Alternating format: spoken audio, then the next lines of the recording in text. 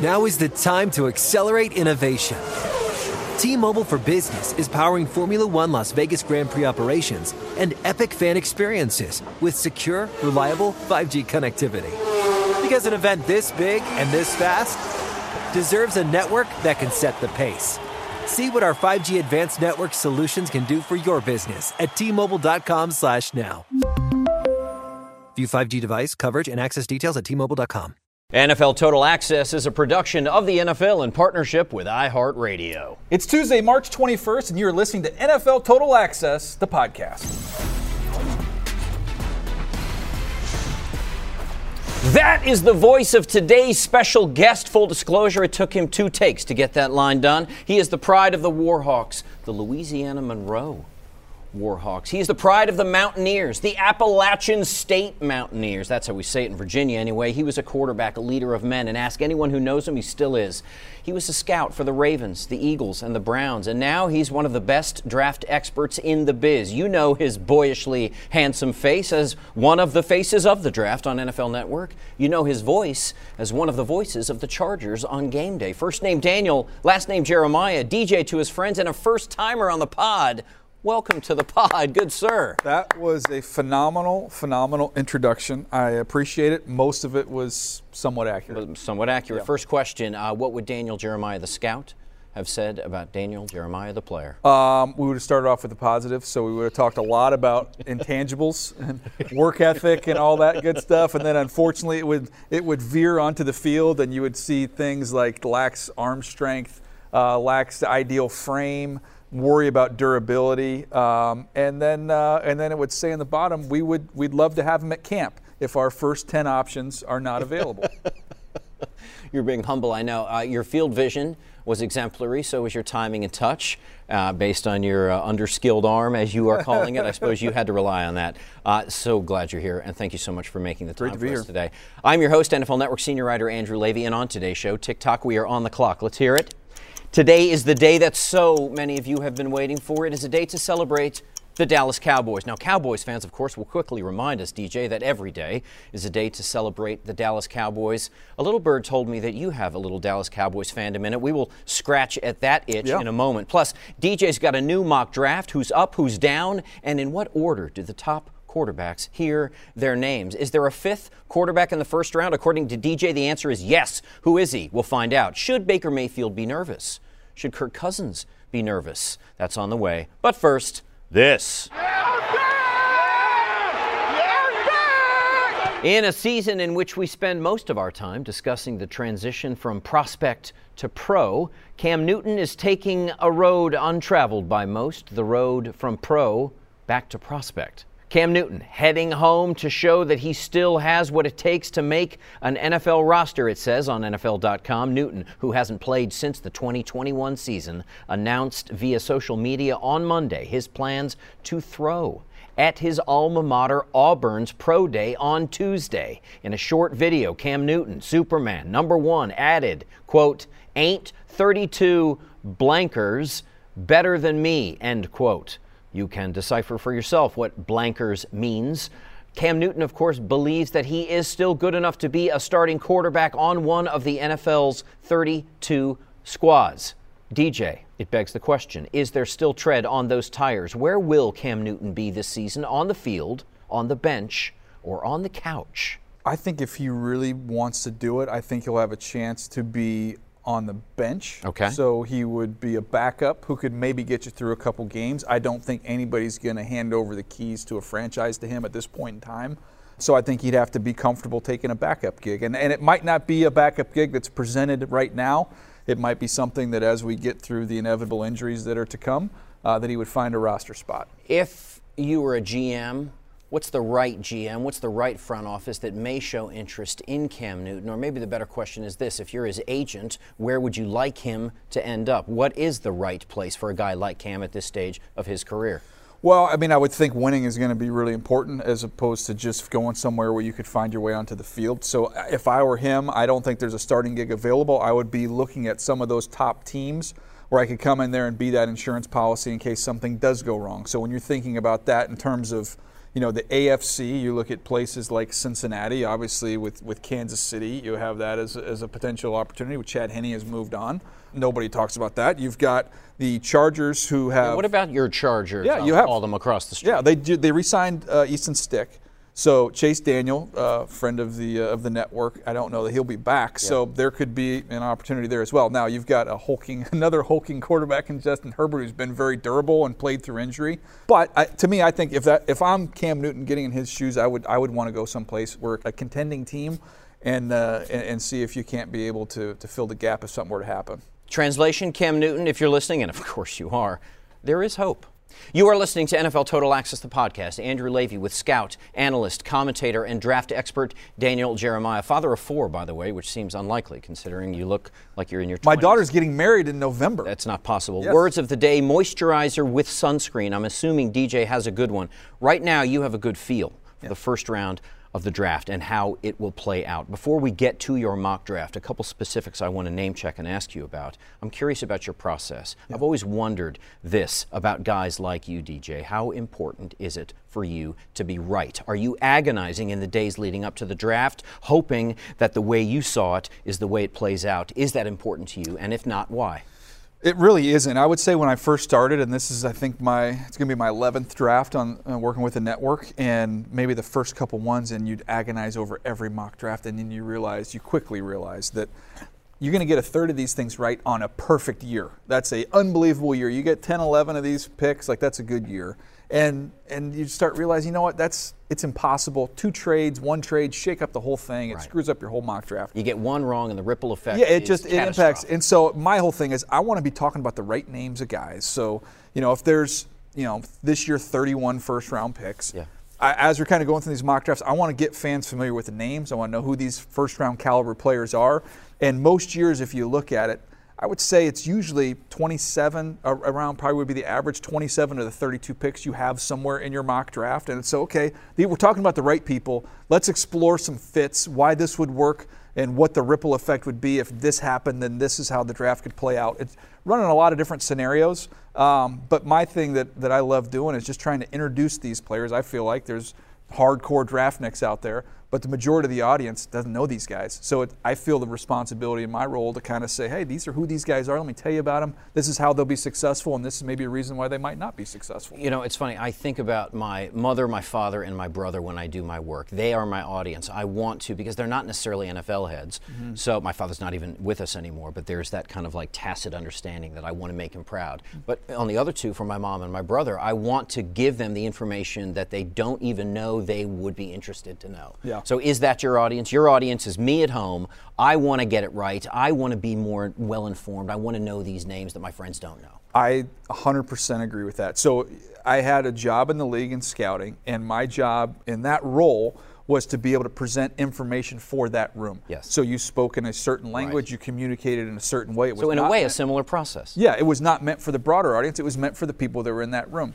And then when you go into the media side, and I've obviously have friends outside of football, those conversations, I don't want to have to explain myself a million times. So I don't say dumbing it down. I think it's just it's reducing it down to what are the core, pluses and minuses with players, and make it easily digestible. It doesn't do me any good as an analyst to give you a huge meal that you can't digest. I really appreciate that. Is this year particularly tricky? Is there such a thing, or do most years follow a similar kind of pattern for you? It's about acknowledging who these young men are, identifying the best amongst the bunch, and informing the masses about them. Or is this year particularly tricky? I'm asking for a reason. Yeah, it's definitely tricky this year. It is. Why? And there's 2 reasons. Number one, we have a litany of quarterbacks. Yes. So that makes it difficult trying to figure out where they come off the board and how that all works. The other thing is, there's most years, it could be anywhere from 12 to 14 guys. So you'll say, okay, these are the 14 premier players. Around the league, we might have them in different orders. But unquestionably, but these are the 14 guys. And maybe 9 for you is 11 for me, and 6 for you is 14 for me. Copy that. This year, it doesn't follow that format. So in other words, there's not even really agreement on who the top corner is. There's not agreement on who the top receiver is, the top tackle, on and on and on and on. There's no agreement around the league. So that's why it's wide open. I've always been curious about this. Obviously, you are friends with Lance and with Chad and with Bucky here in our building. Are you friends with or rivals with, can you be both, with Mel Kiper? I love Mel Kiper. You do. I love him, and he's because in some ways, those of us on the outside who are watching at home, right? Yeah. And can't wait for either our team to come up or just to see as a voyeur how this whole drama plays out. There is a part of us that believes that you guys must be at odds, be at loggerheads, kind of not hate each other, kind of a team of rivals, this respectful kind of, antagonism. No, none of that. You're friends. No, and it's the same way in scouting. In scouting, you go on the road with all these other teams, and so I might work for the Ravens, and one of my best friends might work for the Steelers. It's just the way it is, and we're in a small industry. And to go give you a personal story on Mel Kiper real quick here, when I was in college, I was enamored with the draft. I loved the draft, and I got to know Chris Mortensen and became good friends with him. And so he had invited me to the draft while I was still in college to answer his phones off to the side of the set. Got to meet Mel. Mel treated me like I was the most important person in the room. He's that genuinely good of a human being. And going into my senior year, I graduated in December. I wasn't even going to pursue professional football, but if you go look up my senior year in 2000 and look in Mel Kiper's blue draft book, you'll see my name in there under the quarterbacks. Isn't that amazing? Let's talk quarterback classes. I'm of the opinion, but I don't really know anything. I'm going based on what I feel and based on what I hear, an amalgam of what I get from you guys. I get a sense that this is an overvalued QB class once you get past the first and the second name. Am I overstating that, or am I onto something? I feel like you have a good sense of what you're buying with the first two guys. And for me, that starts with Bryce Young and then goes to C.J. Stroud. Others might have it in the opposite order. Okay, let's talk about that. Let me interrupt with intention here, because in Daniel Jeremiah's Mock Draft 3.0, I invite you to go to NFL.com to get the full list. I also invite you, of course, to always check in with NFL Network for all of the pre-draft coverage, including pro days. Don't forget, tomorrow it's C.J. Stroud on the field for OSU. The day after, it's Bryce Young on the field for that little program down in, where is it? Alabama. That's right. And on Friday, it's Will Levis in Kentucky. Make sure to get all of your pro day coverage on NFL Network. Let's talk about your Mock Draft 3.0. With the first pick in the 2023 NFL Draft, the Carolina Panthers select Bryce Young. Yeah. No-brainer for you? For me, it is. He's the best. He's the best player. He's the best. He's the most ready. He's ready week 1 on Sunday. Absolutely. He's dialed in, ready to go. And the stories they'll tell you at Alabama about his preparation exceed even what you see on the tape. With the second pick, the Houston Texans select C.J. Stroud. C.J. Stroud. Yeah, and again, whatever order those guys go in, I think those are the first 2 picks. Okay, now, in my estimation, and I'm stealing this from Mike Yam, who said this the other day, and I think he's onto something. The draft really begins at 4, he says. Indianapolis becomes the de facto capital, the epicenter of drama for this draft. You would make a slight amendment to that. You believe the draft starts at 3.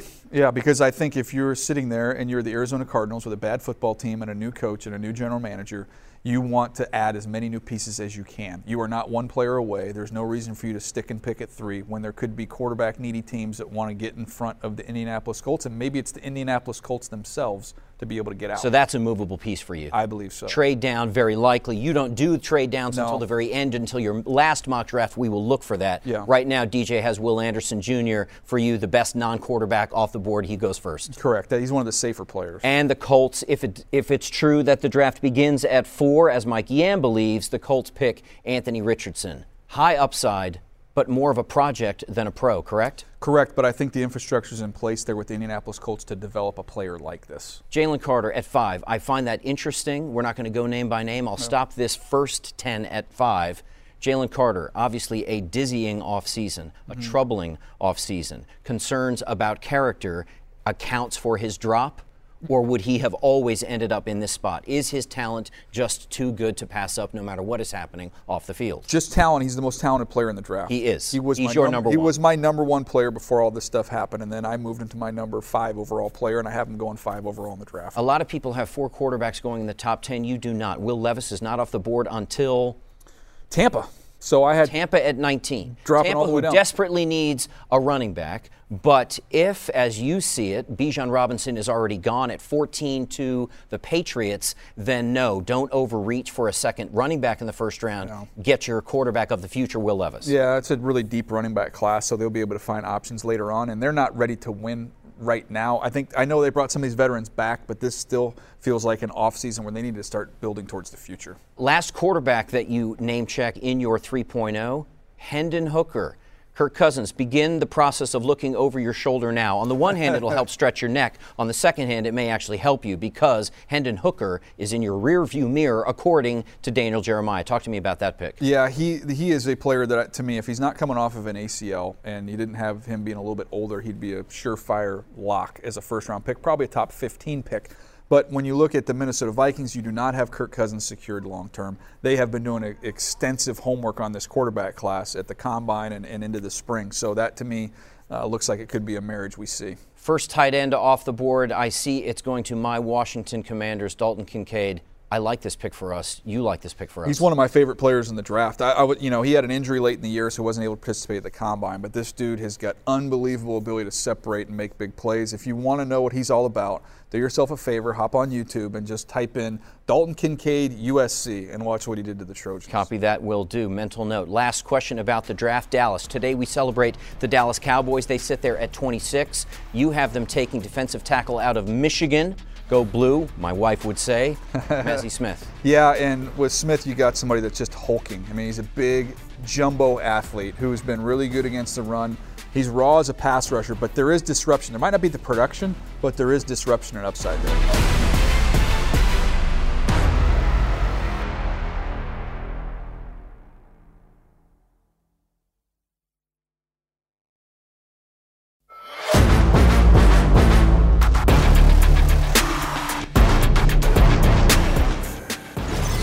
You are listening to NFL Total Access, the podcast, and it is time to restart the clock in our countdown to the NFL Draft. Today, we turn that spotlight, if we can get a spotlight big enough, that is, on the Dallas Cowboys. Okay, let's give you a little Dallas Cowboys history. Their very first season in the NFL, 1960. Super Bowl championships, 5. Count them, 5. Super Bowls, 6, 12, 27, 28, and 30. 5 Super Bowls, incidentally, tied for third most in NFL history. Retired jersey numbers? How about goose egg, 0? I kind of like that about this team. They hold no one player above the team, no retired jerseys. Now, if they were to retire some jerseys, I should think that some of their 20 former stars who are in the Hall of Fame would make the list. Guys like Troy Aikman, Larry Allen, Tony Dorsett, Bob Hayes, Michael Irvin, the playmaker, our colleague and friend, Bob Lilly, Mel Renfro, Emmitt Smith, Roger Staubach, Randy White, and Rayfield Wright. Now, 2 coaches in the Hall of Fame as well. Tex Schramm, I'm sure his name will come up, and Tom Landry, of course, the gentleman with that debonair hat. Their win-loss record as a team, 550 wins, 408 losses, 6 ties. That is a .574 win percentage. If you're a numbers person, you will recognize that as the best win percentage in NFL history. Playoff wins, 36. That's tied for third most in NFL postseason history. Okay, that's history. Let's go more recent. What were they in 2022? Well, they were 12-5. Second in the NFC East. They ended up being the 5th seed in the NFC. They humbled the Bucs in Tampa Bay in the wild card round of the playoffs. They have won the wild card game in Tampa, beating the Buccaneers 31-14. And then, of course, they lost in a low-scoring battle to the Niners in the divisional round. And this game is over. And so is the Cowboys' season. The Cowboys were competitive. They were confusing. But on their day, they were inconquerable. Just ask the Vikings, who were riding a 7-game winning streak when the Cowboys came to town and waltzed away in a rout. Final score, Cowboys 40, Vikings 3. Pollard streaks in. Touchdown, Tony Pollard. The 2022 Cowboys were balanced in some very important ways. Scoring offense, they ranked 4th. Scoring defense, they ranked 5th. They were 4th in the NFL at not giving up sacks. They were 3rd in the NFL at creating them. Back goes Jones, down goes Jones. Parsons beat the left tackle clean. They had the best red zone offense in the entire league and the NFL's best defense when it came to creating turnovers. Deep down the left side, it is intercepted by Diggs. This is a team that boasts names like Dak Prescott, Tony Pollard, CeeDee Lamb, Micah Parsons, DeMarcus Lawrence, Trayvon Diggs, and an O-line with at least 2 future Hall of Famers on it. Tyron Smith, Zach Martin, I'm looking at you. Mike McCarthy and Dan Quinn, of course, are the guys pulling the strings as coaches, and Jerry Jones, well, he's pulling the purse strings and every other string that's available. Free agency pickups so far, not insignificant. Wide receiver Brandon Cooks, he of the 6 1,000-yard campaigns in only 8 NFL seasons. And Stephon Gilmore, he of the former Defensive Player of the Year award. Dalton Schultz, of course, is out. Zeke Elliott, of course, has been released, and that gets us to today. What will they be in 2023? Well, first things first, the draft. They have 8 picks in total. A first rounder, a second rounder, a third, a fourth, a fifth, a sixth, and 2 sevenths. Okay, Daniel Jeremiah, Cowboys picks, they have 8 in total. Draft season is upon us, by the way, listener. April 27th, it all goes down in Kansas City. The 2023 NFL Draft, presented by Verizon, happens right here on NFL Network and NFL Plus. Thursday, April 27th, 8 p.m. Eastern. It all kicks off. Be there. Don't miss it. DJ, Cowboys draft needs. Do you agree with Rojo on the roster now that we are talking O-linemen, tight ends, and cornerbacks, or do you still put running backs on that list? They've addressed a lot of those needs in free agency, but I would still agree that those are positions you could continue to fortify. You would give the Cowboys a draft grade of A+ if they do what? Finish that sentence. I think add more blue players, like difference-making players in their front 7. That's what I want to see. They already have some key pieces there, obviously led by Micah Parsons, but I'd love to see him get an interior player that can be disruptive. Very interesting, and I wouldn't be surprised if the Dallas Cowboys do what this season? Well, I mean, it's a throwback to the 90s, I feel like, with what they're doing with McCarthy taking over the play calling. So I guess I wouldn't be surprised if they decide to flip the script and run the ball more than they throw it. I don't know. It's a callback time right now with what they're trying to do. Okay, so I was fishing for a prediction, but I really like what you're giving me because it's more of a scheme look that we will see a commitment to the run a la the old days of the Dallas Cowboys. Yeah, that's basically what they said with Kellen Moore moving on, because Kellen Moore, I mean, this was a top 5 offense while he was there, and they were chucking it and making all kinds of plays, but they felt like they lost some of their physicality, lost some of their presence in the run game, and that's going to be the focus. So it feels like to me they're trying to get a time machine. With a slight exodus of talent in Philadelphia due to free agency, with the pickups of Brandon Cooks and Stephon Gilmore, with what you expect the Cowboys to do in the offseason, and a slight scheme adjustment that you just intimated, have they closed the gap on the Eagles? Would you be surprised if they win the NFC East this year? I don't know that they've closed the gap. I still think the Eagles are better. I still think the Eagles are deeper, even with what they lost in free agency. I believe in the Eagles more than I believe in the Cowboys, and I think that the other reason that I would lean in Philly's direction is I don't think that Jalen Hurts has even scratched the surface of what he's going to be. I love what you're saying, and that's as a Washington fan. Last thing, I have heard that you grew up a Cowboys fan. Chargers fans, close your ears. Yes, the Chargers write some of this man's checks, and he loves his Chargers. He lives and dies with the Padres, apparently. He's got San Diego colored blood running through his veins. However, there is a part of your heart that is reserved for the star. Who is your favorite ever Cowboys player? True story. Herschel Walker was my favorite player, which a lot of people will not, they always give you Tony Dorsett or Emmitt Smith. For me, it was Herschel Walker. My brother was getting recruited to college, and Sam Ratigliano was coaching at Liberty, the old Browns coach. And he recruited my brother, and he came in, and I was a young kid, and he asked me, who's your favorite player? And I said, Herschel Walker. And he said, I'll tell you what, I know Herschel Walker. I'll get an autographed picture of Herschel Walker, have it sent to your house. My brother signed with Liberty, and I'm still waiting on that picture from Herschel Walker.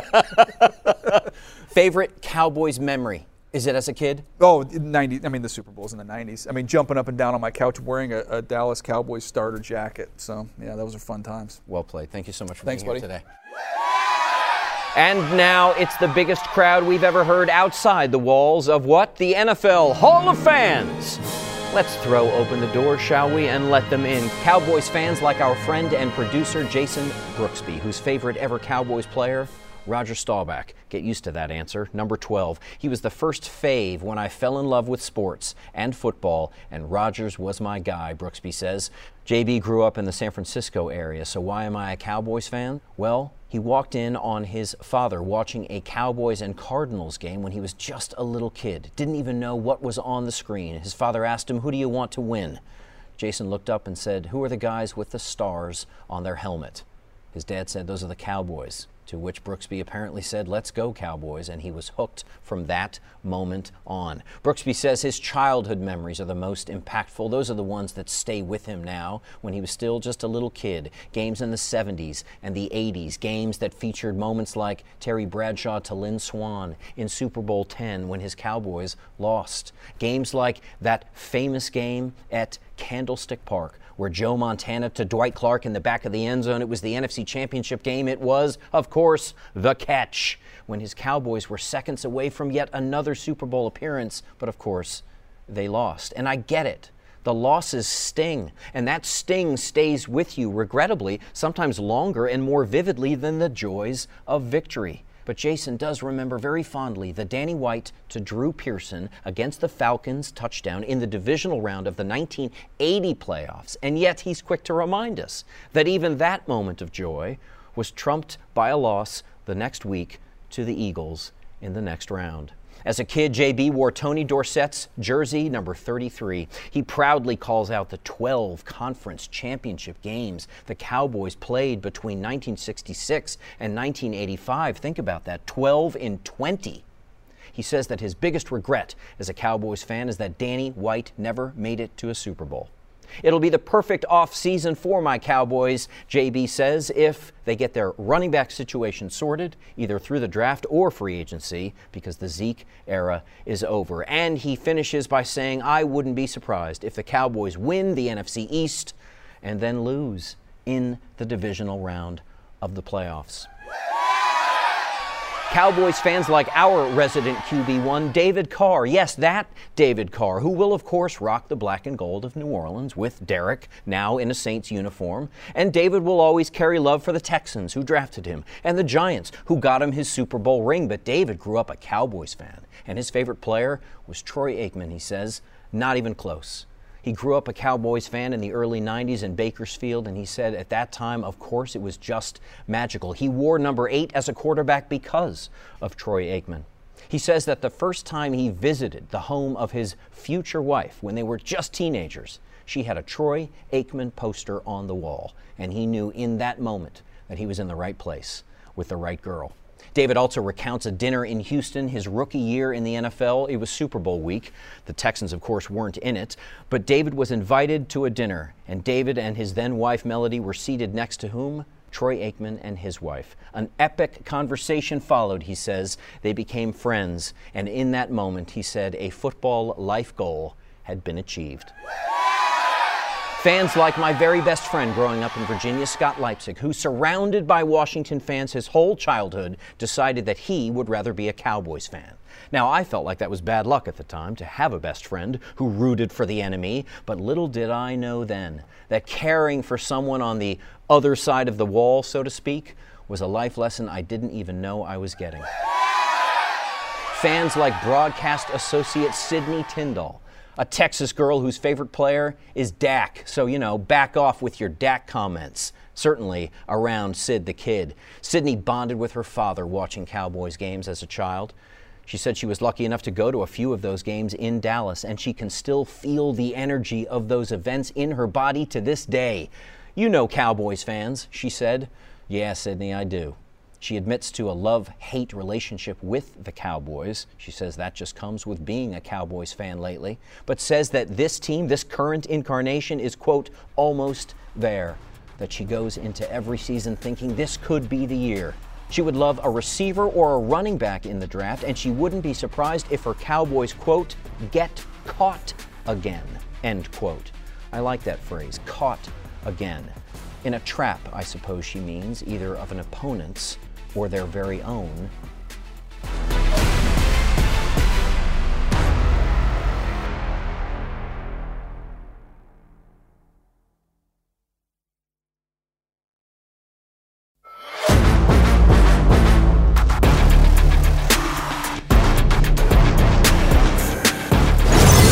You are listening to NFL Total Access, the podcast. I'm your host, NFL Network senior writer Andrew Levy. And Cowboys fans like today's very special guest, the fan of honor, the coordinating producer and showrunner of NFL Total Access. He is a veteran of more than a quarter of a century in the biz. He's an acclaimed newsman, a gentleman, a scholar. The guy is a professor at USC. He's the pride of his home state of Texas, and he happens to be my boss. So please sit up straight for Kingsley Smith. Welcome, sir. Yes, the Hall of Fans welcomes Kingsley Smith. Hey, bud. Hey, man, glad to have you. Kingsley, why are you a Cowboys fan? I am a Cowboys fan because, frankly, I didn't have a choice growing up. It was, if I wanted to watch football on Sunday, we were watching the Cowboys. And that's just the way it went.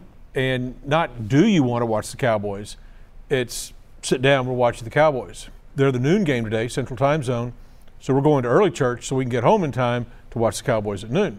Or if it's the late game, get what you need to get done because at 3 o'clock, we're watching the Cowboys. And if it was Monday Night Football, get your homework done because we're watching the Cowboys. It's so funny you should say that as a Washington fan. And listener, I wore my Washington Commanders hat today only for just a little bit of balance in the room with all of this Cowboys love.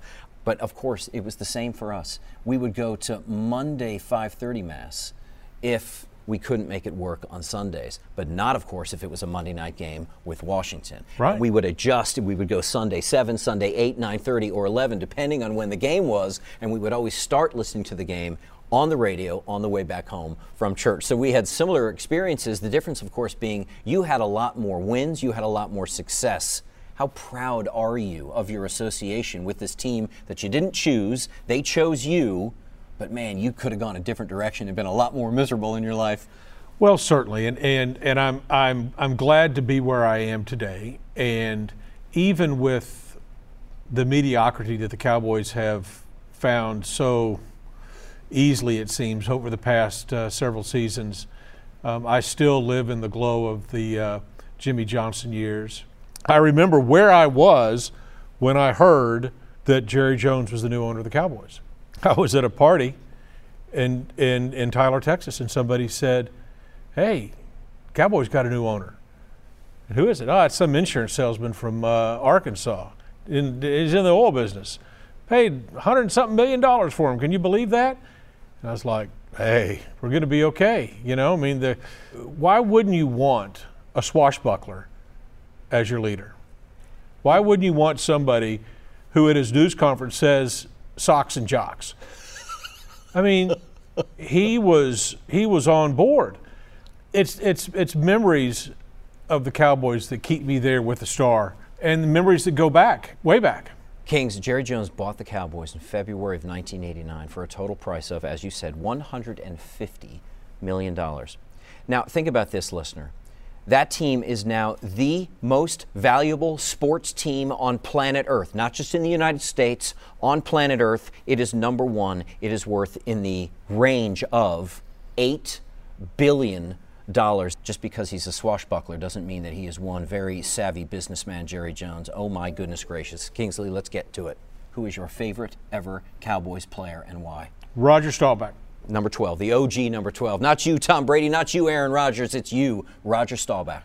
I would have knockdown, drag-out fights with my brother, with Roger Bongiovanni across the street on who got to be Roger Staubach when we played football in my grandmother's side yard. She had this beautiful turf, Andrew. The trees were gone. A long time ago, it had been a pecan orchard, and the pecan trees had since died. They'd been cleared, and it was just this gorgeous turf, and we would play football there.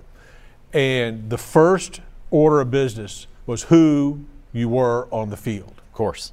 Everybody wanted to be Roger Staubach, and if you couldn't be Roger Staubach, then I wanted to be Cliff Harris. Oh, look at you. Cliff Harris. That man could play.